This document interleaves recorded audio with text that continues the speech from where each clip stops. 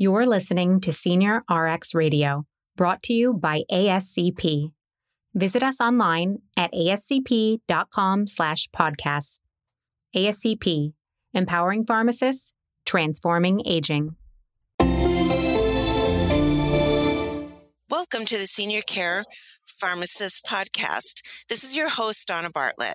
Today we have with us the guest editor of the January 2023 Senior Care Pharmacist publication, Dr. Noll Campbell. Welcome, Dr. Campbell. So glad you're with us today.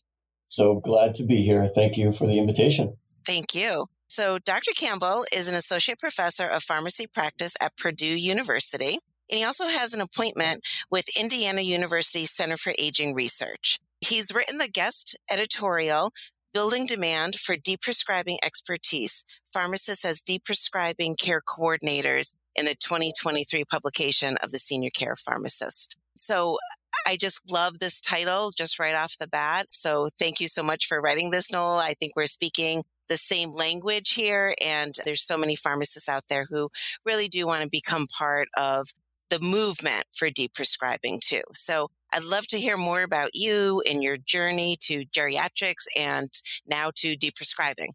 Great. Before I jump into that, I do want to comment at least on the title. And for those who may not spend much time publishing, for those in the audience at least who may not spend time publishing, there's some intention that goes into the art of creating the title. And part of the purpose is to be catchy and to represent your work that's contained within the publication, but also to attract attention. There were probably 5, 6, 7, 8 versions of the title that attempted to be concise, but yet identify attention, trigger attention, but also be a little bit leading. So I'm excited about the publication, the opportunity to write it as well. But I'll respond to your question about my journey in geriatrics and deprescribing. You know, interestingly, when I left pharmacy school, successfully left pharmacy school, sometimes you say it sounds like I just left. When I matriculated from pharmacy school, I wasn't quite sure what I wanted to do. And I had a couple directions in mind, but I pursued residency training. And one of the experiences in residency training was working with older adults and just in the first 3 months of my first residency. And I was working with older adults, and I had also worked with younger adults, pediatrics. And I learned within a few days, it wasn't for me. But in my fortunate opportunity to work with older adults, I understood pretty quickly that my gut was telling me too, that there's opportunity here because I'm really interested in medicines and how they work. And here's a population who uses a lot of them. And guess what? They have a lot of questions and they're not really sure about things. And I found a lot of value in that point in my career, just helping them understand, what does this do? How does it work? What can I expect? So I really value those interactions, but also of equal importance, I really appreciated the people that I was working with from the healthcare side, from the healthcare industry side. And they were so caring, empathetic, and fun to work with. That was the pull. My gut was telling me this is where you should go. And so I was fortunate to be able to pursue, to follow on that first kind of general inpatient hospital residency program with a fantastic experience in a second PGY2 residency at University of North Carolina with Mary Roth. And it was fantastic. I learned a ton, and that kind of focused my career towards geriatrics. As it relates to deprescribing, though, interestingly, we all know, the audience here knows very well that you can't unpack geriatrics from polypharmacy. And so we spend a lot of time there. But shortly into my professional career, we started working on deprescribing topics. But the deprescribing term hadn't really been I don't know that it had even been published yet.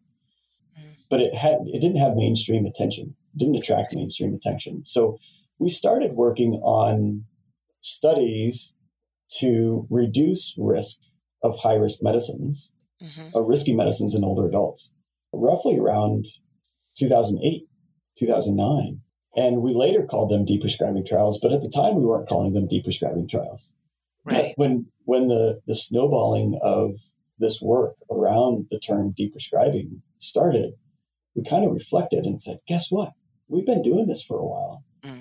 And that was really fascinating to kind of stumble into, like, guess what? We've been doing this. but we haven't been calling it, but we're a part of this group and we need to harness that. So that was fun. I'll have to admit, though, our early work was riddled with failures in that we didn't deprescribe well, but the work that we were doing and the lessons we were learning it was deprescribing work, which intends to reduce the harms of medicines while kind of optimizing the benefits, and it fit. Yeah. And so that's kind of my longer answer, if you will, my rambling answer into it's great. My foray into geriatrics and deprescribing. I think it's an avenue that many of us have taken, and it wasn't necessarily our intent originally, but we find ourselves here and we're excited that we're here and excited to help people. Right. I often say to folks that, the medicines have worked. You're living to older ages now. And so the medicines have done their job, but your body's changed. And we need to start thinking about your medicines a little differently. So I think it is, having to get that more mainstream out there, like you're saying. Here's another perspective too that I think was influential in getting to where I am now, was just following the things that you find interesting, putting yourself in positions to do that. But then ultimately, just when opportunities arise, say yes. Those can get you in places that you enjoy, then get you into some places that you find you end up not liking, but the lesson you learn is how you get out of them. Yeah, no, it's true. For sure.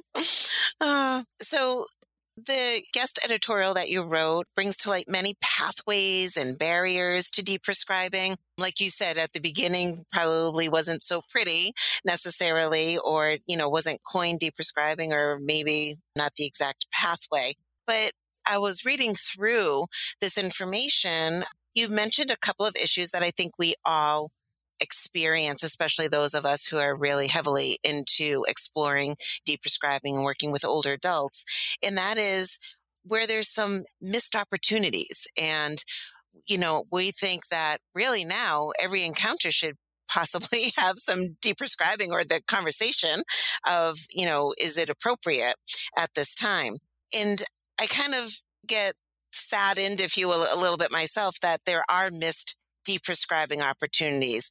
And then there's another note that you mentioned in there that in some of the studies that pharmacist recommendations aren't accepted widely, and that there seems to be a pretty low percentage in some studies. Other studies, they tend to have a higher percentage. But I just want to hear a little bit more about these missed opportunities that you have spoken about a little bit, and where you see that moving. Yeah, I really think that missed opportunities is the right way to talk about it, because as opposed to calling them positive or negative interactions, right? And we don't want to make a mistake here and say that we are bad or they are bad, and they can be multiple people in this conversation. But these aren't good or bad outcomes. They're just what they are. The poor uptake or missed opportunities from recommendations to deprescribe is what it is. This audience, I think, knows that recommendations are made based on information available at the time. And we can also appreciate that sometimes when we're making recommendations, we may not have all the information. And, because the healthcare system exists in so many silos, that there may be additional information that limits the uptake of deprescribing. But again, our experience in kind of failing to deprescribe in our early clinical trials, trying to build deprescribing into the EMR, really stems from the fact that we're trying to do that before we had a much more robust understanding of the deprescribing process. And we know from a lot of work that's been done, Emily Reeve has been leading a lot of this work, but from a lot of that work that's been done in the last roughly 10 years has described why does it fail? Why does it happen in routine clinical care? Why does it happen so infrequently? And that's because it's complex. And we didn't have that understanding at the time.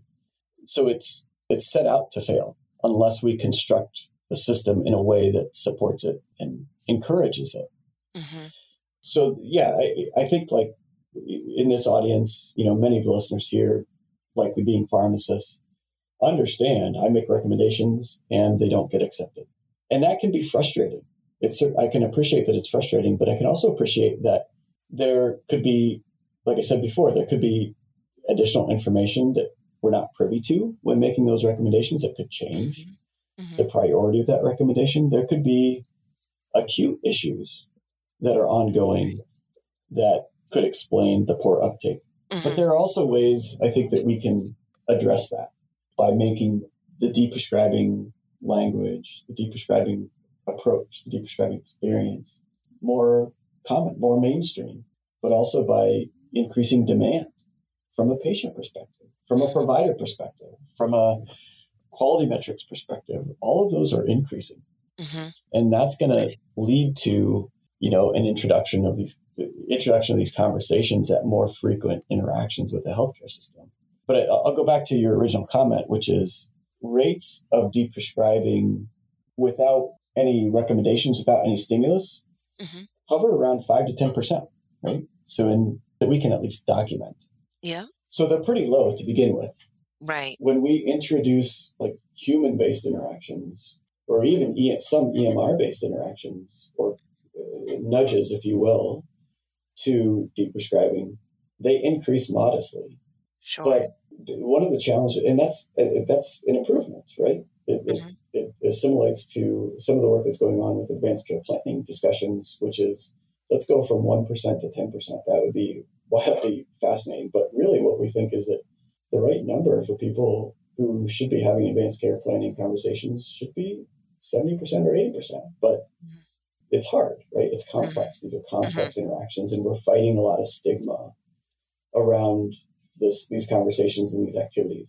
Yeah. But, one of the things that we highlighted in the editorial is that there's actually quite a range of uptake of deprescribing trials, if you will. I call them deprescribing trials, not because they're clinical trials, but because they are attempts to deprescribe a medicine.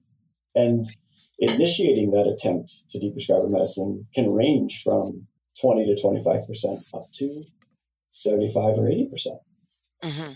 And I think what we want to do is, what we're working on is not only understanding the process of deprescribing, what it takes, what kind of conversations you have to have, who needs to be involved, who should be having those conversations, who needs to be aware that this is going on.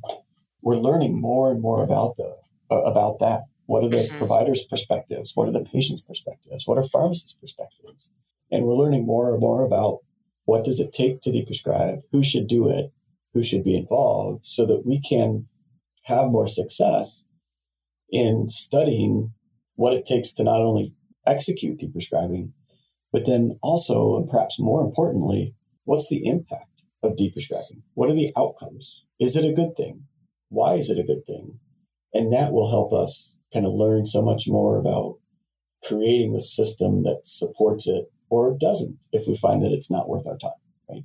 So you've touched on a couple of things, and I'd love to just build a little bit more on a couple of them. And one is, thinking about electronic-based type of deprescribing, and there's been some unsuccessful and ineffective type of deprescribing electronically, shall we say. And I've been asked about this too, just like, why do we need this human touch? Why is it that pharmacists are so well based, and what is the human approach that's truly needed in order to be successful with deprescribing?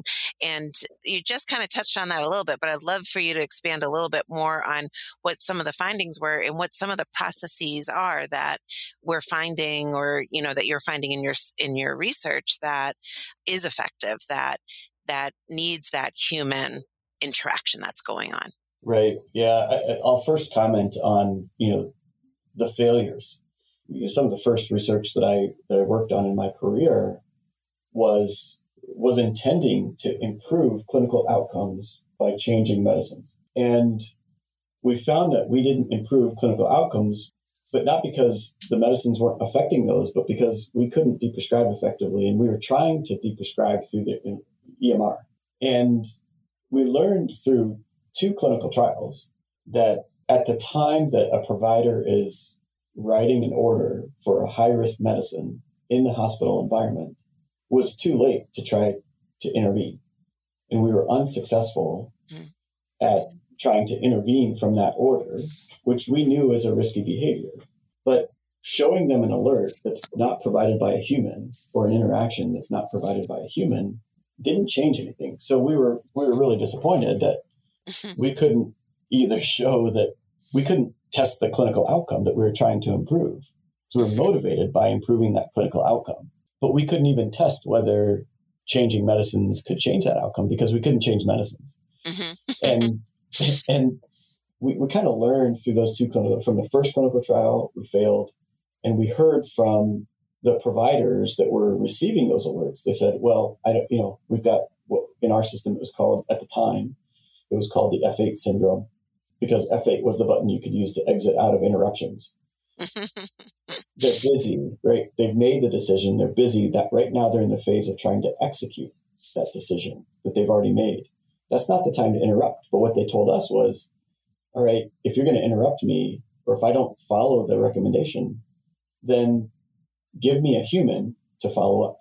Give me a pharmacist. Have a pharmacist call me, page me, and explain to me what it is that they want me to do differently. And so we tried that. And to some extent that worked because it shortened the duration through which people received those medicines, but it still couldn't interrupt, right?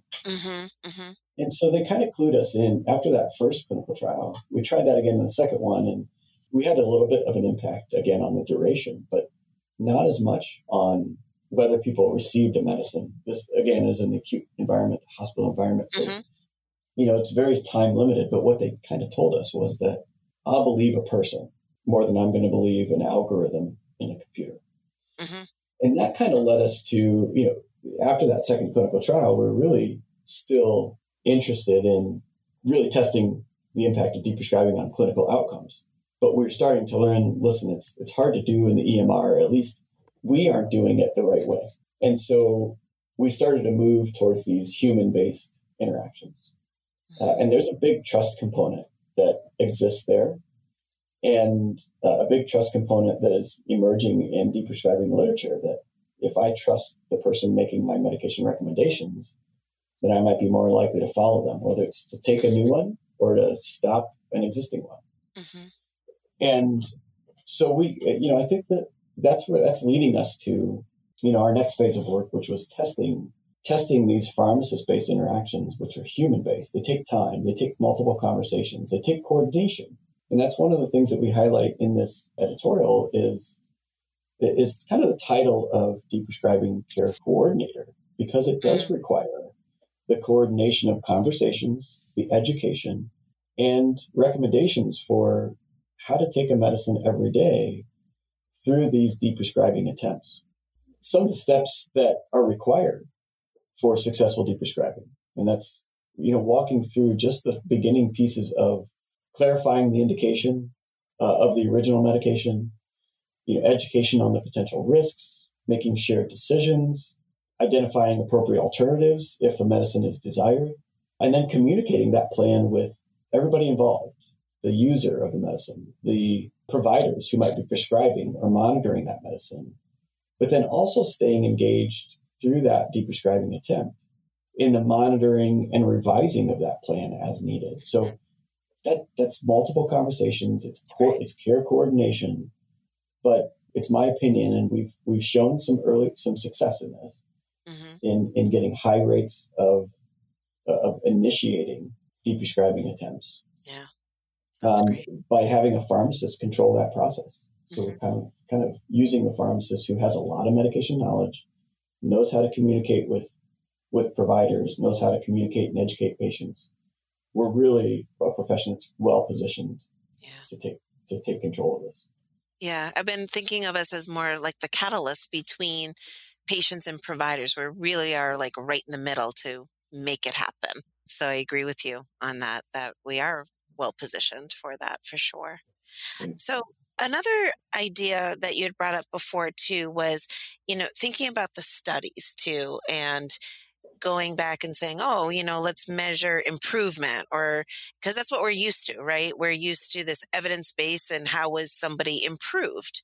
But with deprescribing, I often think that, we need to be proactive with it too. We don't want to wait for the fall before we actually remove a medicine, or a fall that makes somebody, become hospitalized because of some type of fracture or break. Also, we know that as people age, their kidney function changes, and it's easier and more profound to potentially have toxicities from medicines that aren't being eliminated appropriately, for example. So preferring not to wait for this to happen before we deprescribe, kind of like you're saying, it's almost like too late, right? But people aren't necessarily going to feel that, oh, I didn't fall.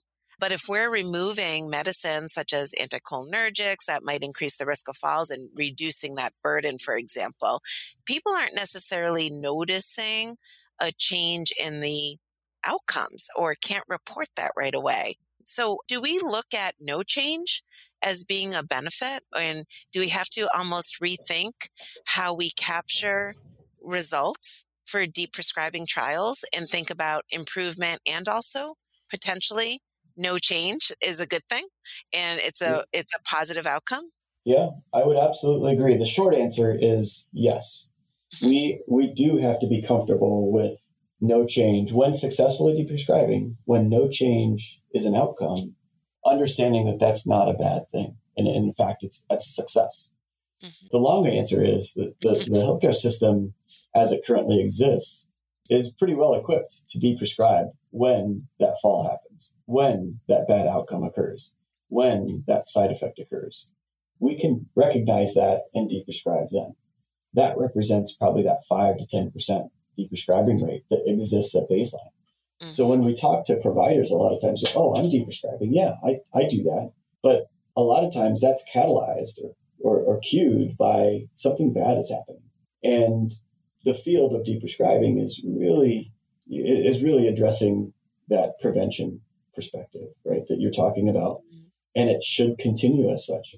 I think the other thing that we have to be careful about in deprescribing trials is understanding the timeline through which trials are being studied, right? So I've seen this, we have to design these studies with an appropriate follow-up timeline to make sure that we're capturing a change or a difference in the outcome when it's expected to occur. And I'll maybe provide an example that stems from the things that we're interested in, which is aging brain research or cognitive research. Mm-hmm. It can take some time for the brain to change as a result of deprescribing. It can take some time for a clinical outcome to change as a result of deprescribing. So we really need to make sure that we aren't saying, congratulations, in this 6-month study, I deprescribed, but at month 9, I deprescribed PPIs in this population, but at month 9, my study outcome collection was over, and I patted myself on the back for deprescribing, but at month 9, GI bleed started to go up, or some other bad outcome started to occur. So we have to be really careful and make sure that we are justifying the duration through which we say, no, there was no change in the clinical outcome, right? That's an important element to this discussion, but I'll go back and reiterate the point that we were talking about before is yes, a lot of the medicines that we're talking about being appropriate for deprescribing are medicines used for maybe symptoms or maybe not preventative care, right? So they're not antihypertensives in somebody who's hypertensive and has a long life expectancy or a really low cardiac risk. That's not always who we're talking about. We're talking about medicines used for a nagging symptom that turn out to be maybe not very effective or have efficacy, clinically significant benefit in 1 in 3, which means you give 3 people the medicine, only 1 receives clinically significant benefit. Part of what deprescribing is finding that 1 and stopping it in the 2 so that they don't experience harm when not experiencing benefit. And that's where I think that sweet spot is when we say, there's no change in the clinical outcome. We're reducing harm, but we want to be very cautious when we're talking to our colleagues and our patients that we're not trying to compromise benefit, but we're intending to reduce harm. As I said before to you too, I could just talk to you for a very long time about this whole topic. But just going back to your title and thinking about the forward thinking of pharmacy, how do we make the change? How do we do this? I've seen it a lot in a lot of trials and a lot of studies that, pharmacists are well poised for this, and, change needs to be made. But how do we do it? Any suggestions? Yeah, anecdotally, I would say that I've gotten mixed feedback from pharmacists in this direction. We're comfortable with deprescribing, but at the same time, I think as we've trained pharmacists for our ongoing clinical trials, which are testing deprescribing interventions on clinical outcomes, we're comfortable with the concept, but some additional training is really helpful. Training in, specifically in tapering schedules, cross-tapering schedules, finding alternatives, but also reminders or training in motivational interviewing, in best practices in communication, and even best practices in kind of nudging or behavioral economics even, where we identify we want to do this, the patient wants to do this, let's make it happen. So there is some support that could be needed for us to do this well, but we have the tools in place to do it. So how do we go about doing it? It's a great question. If I knew the answer, I'd be doing it. But I think it has to stem from, I think it should stem from our profession's intent to help people through medicine and to want to do what's best for people and recognize that sometimes stopping medicine means more than giving medicine, being comfortable with that, but starting with that core principle of, I'm here to help, but I'm also recognizing that, my profession is based on giving people medicine. So maybe reframing that thought to my profession is to help heal and to help people improve their health and well-being. That can be through medicine, but sometimes it's not. Exactly. Yeah. I think we're always thinking about treatment, but deprescribing is a form of treatment. And having that conversation and thinking about that and sharing that with people. When I speak to older adults, I'll often say, what if you did go to the doctor and the doctor said, you know what, I want you to stop taking this medicine when you think you need something more? How does that sit with you? How is that okay with you in rethinking your expectations in our culture of going to the doctors and not feeling great and expecting something to make you feel better versus let's stop this. And what do you mean? I've been on that for years kind of scenarios going on. I think that there's a lot of, reframing that needs to happen. And the conversation, I always say, is not just one conversation, as you alluded to Noll, is, it's all this follow-up and monitoring, and it's a constant that we have to start incorporating. Yeah, I do think we have to be aware of what healthcare is. We go to the doctor when we want a solution, and doctors are great at diagnostics, problem identification, and problem solving. And so the more that we go to a doctor wanting a solution, the more we're going to get one. That's okay, right? That's the way that the system works. We just have to be aware of it, and then we react to it. And I would say, I've actually been having some thoughts recently as well that deprescribing could be a catalyst and a platform for pharmacists. We've had a lot of advancement.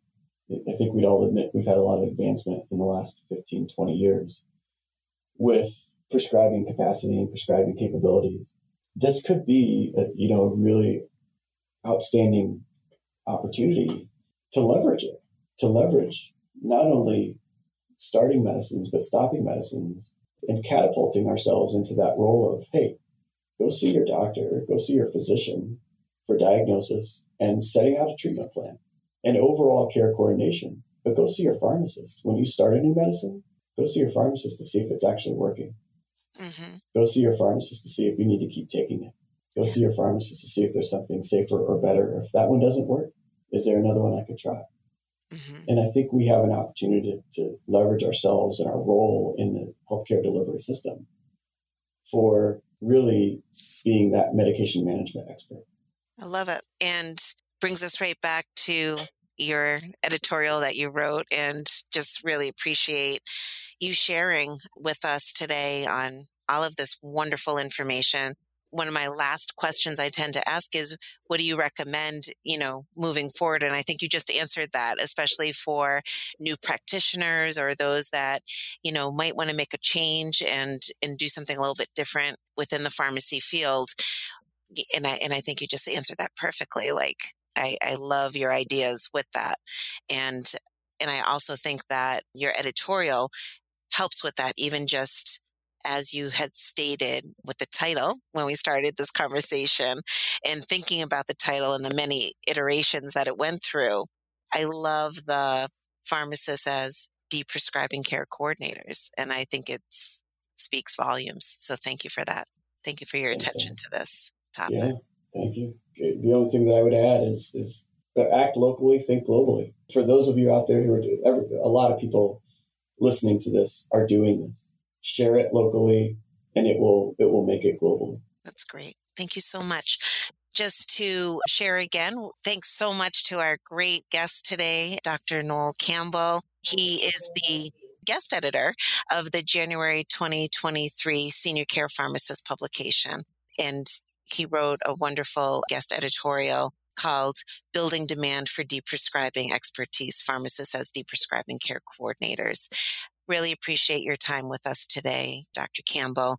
And I just want to say thank you to all of our listeners too.